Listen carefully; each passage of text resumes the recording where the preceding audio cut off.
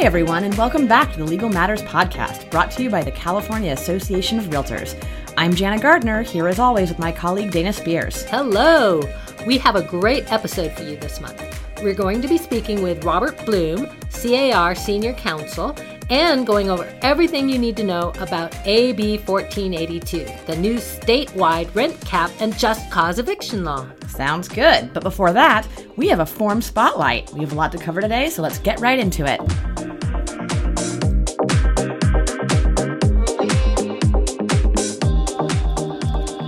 Welcome to our monthly form spotlight segment. This month, we are going to focus on CAR Form PVR, the Photo and Video Agreement and Release Form.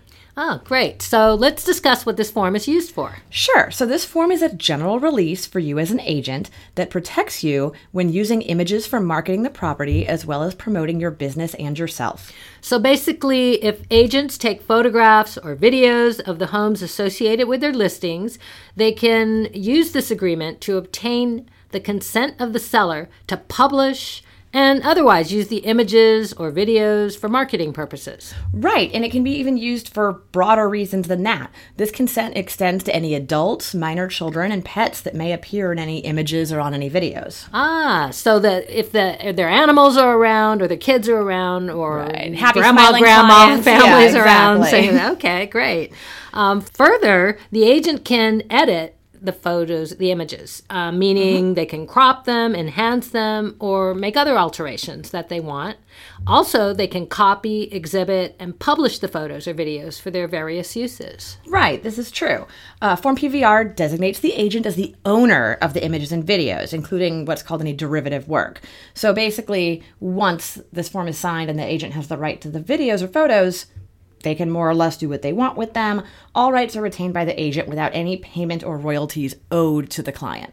Okay. And the form, it's pretty easy, I think. It's a pretty simple little form to complete. You just indicate the images or videos that are to be used and who appears in them, including all of the adults, all of the kids, all of the pets, right? Right, exactly. Yeah. So then everyone signs the form to finalize the agreement, which releases any rights that the client might have in the photos or videos. Mm-hmm. So the most common example we see of this kind of situation is, maybe after a deal's closed, you want to take one of those celebratory photos of your clients in front of their new house, holding their keys. Everyone's happy and smiling. Maybe their kids are there, their pets are there. Now a lot of people, I think, already do that, and maybe they don't realize you really have to have actually the right to use people's photographs. Yeah, they put them on their accounts, exactly. right? Exactly. They put them on Facebook or Twitter, and they use Instagram, them to promote, whatever, to promote their business, which is great. So by having this form signed, and having the client sign off on the use of their property and their personal or their family's images, now you can use those photographs in your marketing and be protected and know that, no one can come back and make you take it down. Right. And it's a one-page, really easy to use, simple form. And that's really all there is to it. So it's a great means of protecting your right to use the photographs and images. Absolutely. And there's just one last point I want to address, because this is a common hotline question that we get, which is what's the difference between this form we're discussing, the PVR, and another form in the library, which is Form PIA, the Property Images Agreement. Mm-hmm. Good point. Yeah, so it can get us a little bit confused. It's the two different forms we have that both relate to images and photographs. So as we've talked about, the PVR is between agents and their clients for the release of their personal likeness or that of their homes in photographs and video, whereas the PIA form, the Property Images Agreement, that's between an agent and a third party, typically a photographer, who grants the agent an assignment or exclusive license to use for marketing purposes, photos, videos, or other images that third party actually took, that were taken by that other person. Mm-hmm. And so the PIA addresses if you're going to be paying anything for the use of those images also. Right. So that's to a third party, but not to your own client. Right, which exactly. is the one the PVR addresses. Typically like a professional photographer who you have take beautiful photographs of whatever, you're listing. Right. All right. So those two forms serve totally different purposes, but equally important purposes. So, absolutely. That's correct. Mm-hmm. So that's it for this segment, then? Yeah, I think that about does it. I think that's everything you need to know about Form PVR. Great.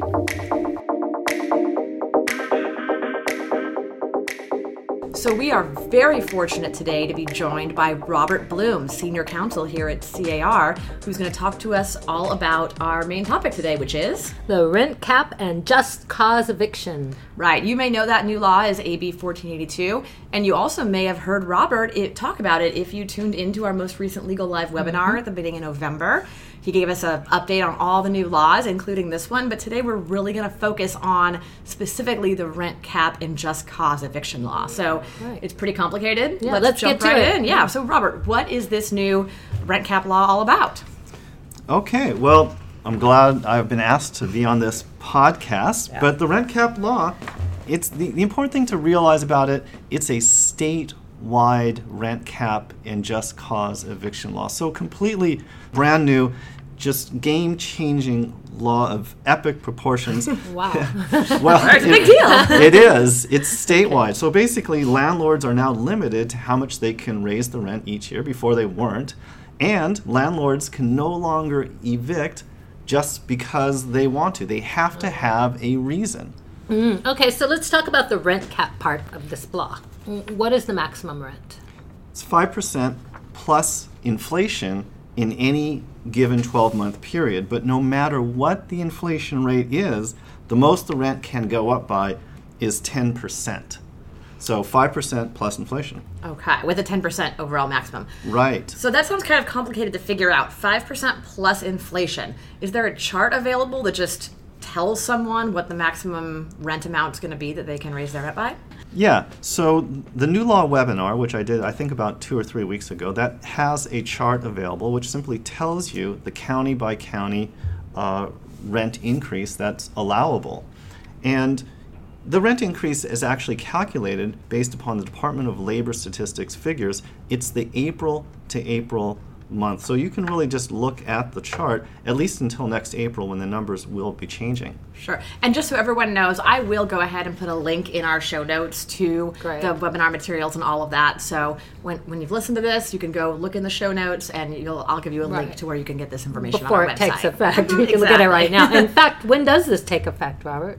Well, the law actually takes effect on January 1st of next year, 2020. But the thing to realize is that for the rent cap, there is a look-back period, and look-back period is to March 15th. So the rent increase maximum applies to all of your rent increases going back to March 15th. Of this year? Of this year, yes, of this okay. year. So if you raise the rent this year by more than the rent increase maximum, let's say you raise the rent by 10%, then starting January 1st of next year, you're going to have to lower that rent, and it lowers automatically starting January 1st. Does the landlord have to refund any money that they collected above the 10% amount for this year, or does the rent just go down? They don't. The rent does just go down, but the landlord is not required to refund any so-called overpayment. They get to keep that. Okay, great. So, speaking of raising rent, what happens when a tenant moves out? Can the landlord, are they still restricted by this 5% plus inflation maximum? Or when the tenant moves out and they're looking for a new tenant, can they raise the rent by as much as they want? They can raise the rent by as much as they want. Great. So it has the vacancy decontrol component. So essentially, when the tenant moves out, then you're no longer restricted by the rent cap, and you can raise it to market rates when the new tenant comes in. Okay. Great.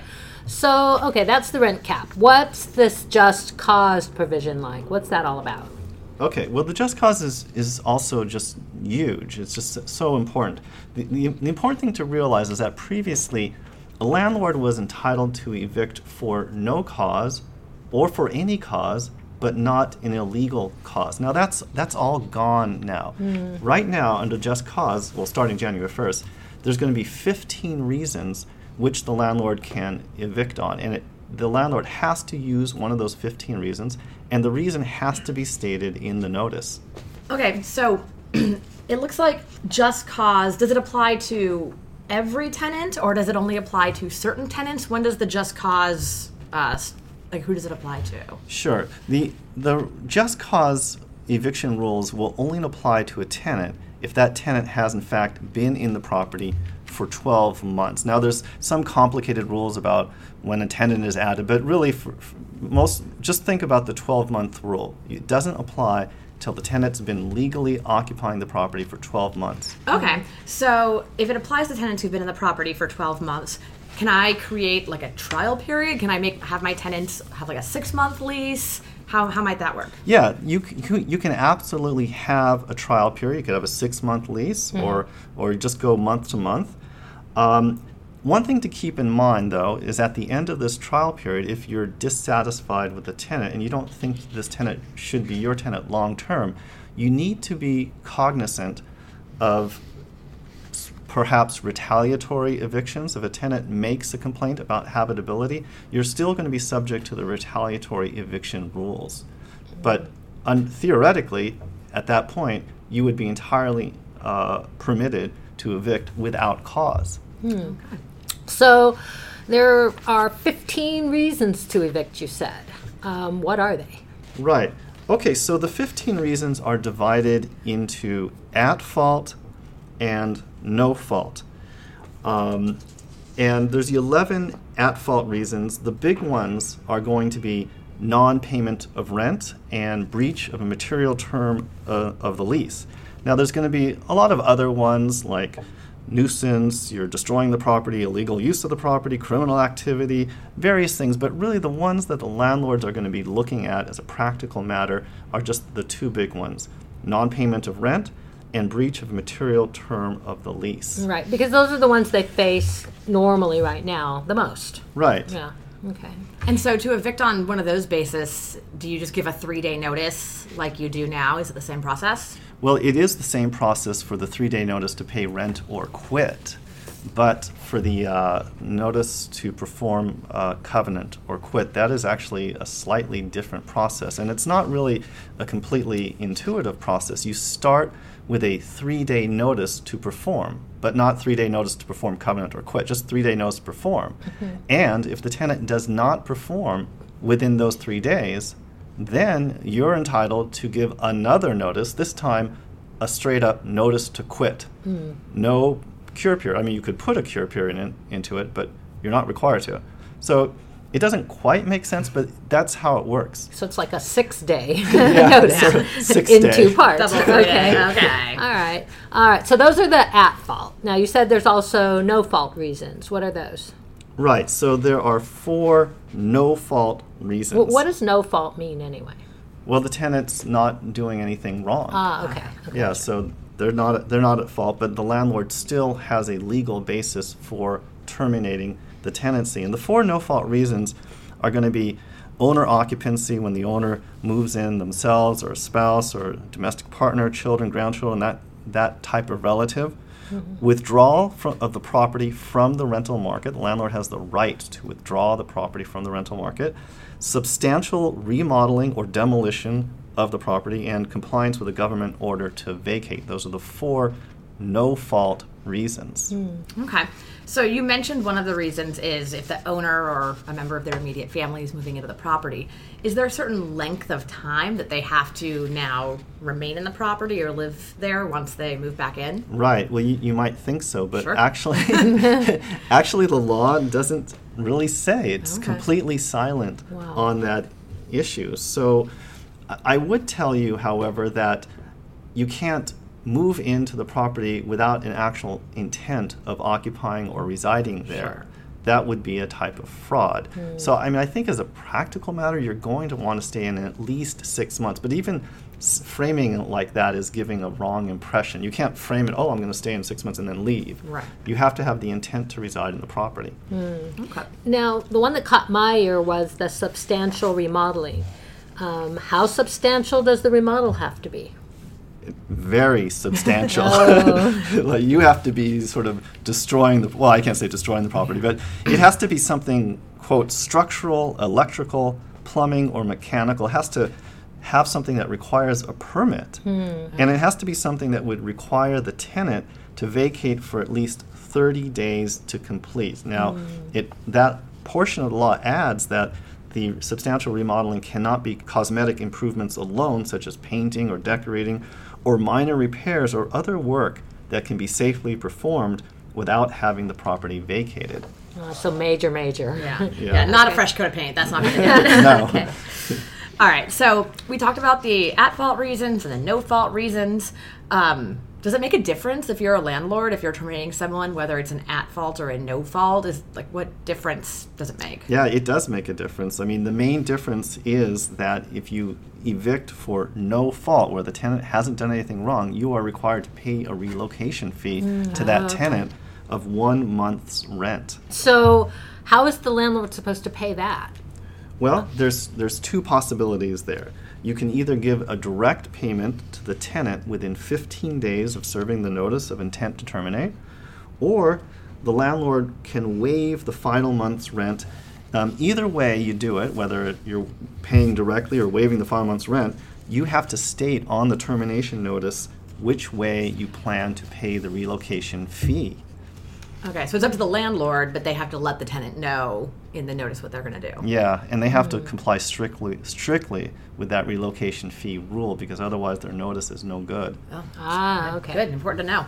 All right, so that was a lot of information about how the law works. But one of the main questions we've been getting on the hotline, and I think what a lot of people want to know, is how do they know if the law even applies to them? Because there are exceptions to this law, right? Yeah. So Sure. What are those exemptions that might make people not have to follow these rules? Right. So the exemptions are, there's an exemption for single-family properties and condos. There's an exemption for new construction, and there's an exemption for owner-occupied duplex and low-income housing. Now, the most important one is, for our purposes, for our members, the most important one is going to be the exemption for single-family properties and condos.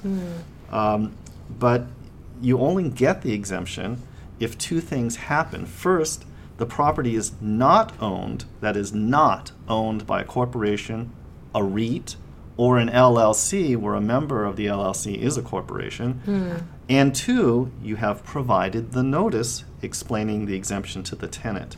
So an LLC is okay, just not if the members of the LLC are corporate members. That's Then correct. you're- Okay. Gotcha. Yeah, so you have the four exemptions applying to both rent cap and just cause, with the two big ones being single-family condo exemption and the certificate of occupancy within the last 15 years. So what you're saying is that those exemptions apply to both the rent cap and the just cause parts of the law. But are there exemptions which only apply to one or the other? Yeah, so it's a fairly complicated law. It has exemptions which apply to both just cause and rent cap, but there's also other exemptions which will only apply to the just cause or the rent cap.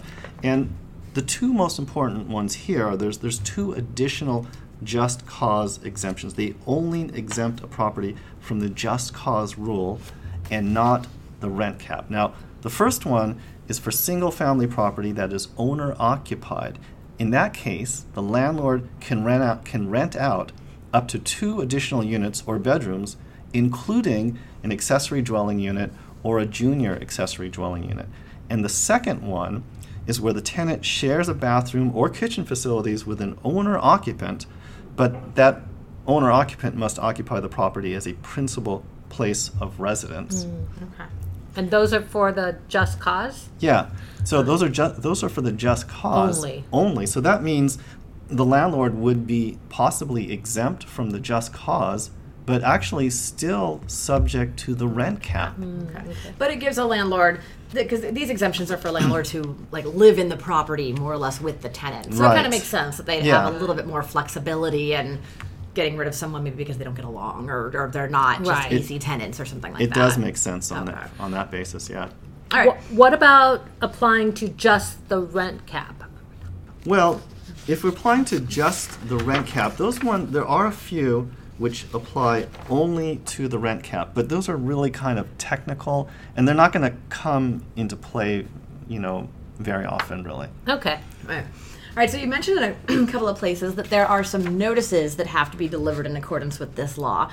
You mentioned, for example, a notice for the exemption for single-family properties and condos, and notices if the owner is going to move into the property. So can you tell us a little bit about what the notice requirements are? Yeah, sure. So as you say, there's the two notices, one for the exemption for single-family and condo, and the other one for owner move-in. There is actually a third one which simply gives the tenant a general disclosure of their rights under the rent cap and just cause, the fact that the law even exists. Now, you might think that the notices would be delivered in the same manner and at the same time, but of course that's not really how the law works. The effective dates and delivery requirements are all a little bit different. Can you talk a little bit about that? Right. It's kind of complicated, and we didn't want to make this incredibly complicated notice procedure for delivering each and every one. So what we did is we basically created a single addendum, the rent cap and just cause addendum, and we came up with essentially just one way of delivering all the notices. You do it one time and you're good. But it's a little bit complicated, so let me explain it. So the way it works is this.